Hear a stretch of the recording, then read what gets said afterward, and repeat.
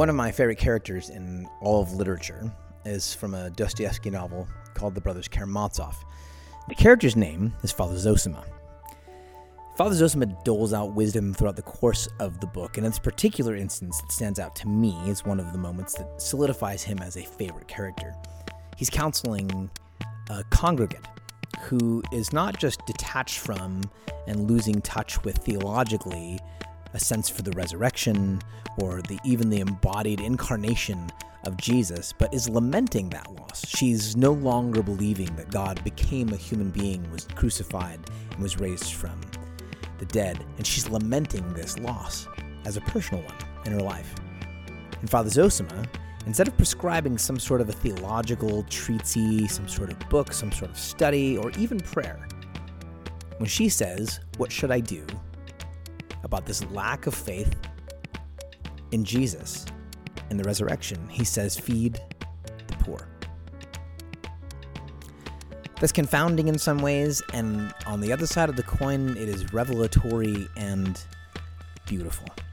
The more I talk with therapists, including physical therapists, I keep hearing the same thing I hear when I talk to dancers, is that there is a sad reality to the detachment we feel, particularly among the religious, from our own bodies. A distance from the actual vessel in which we live our lives, even sometimes a full-blown disrespect.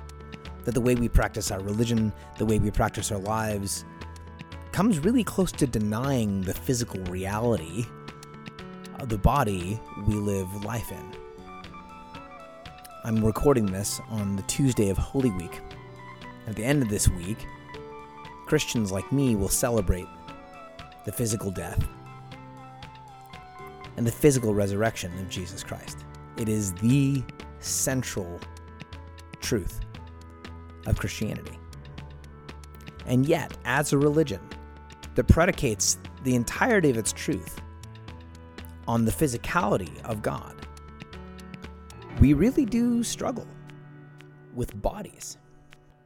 Even the incarnation and the physical death and resurrection of Jesus is often talked about and treated like a necessary act rather than a joyful expression.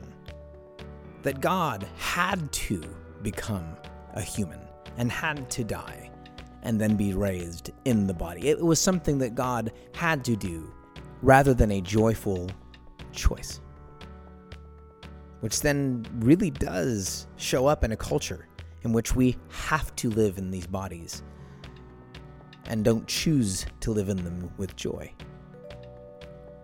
Which brings me to this short reflection, this Holy Week 2022. Yes, there is a massive departure from the physical spaces in which people regularly used to show up to celebrate, to worship, to learn about, and to meet with the God that holds all things together. Yes, there is a mass exodus. And you've heard me reflect on this same dilemma, the same crisis, the same reality a few times.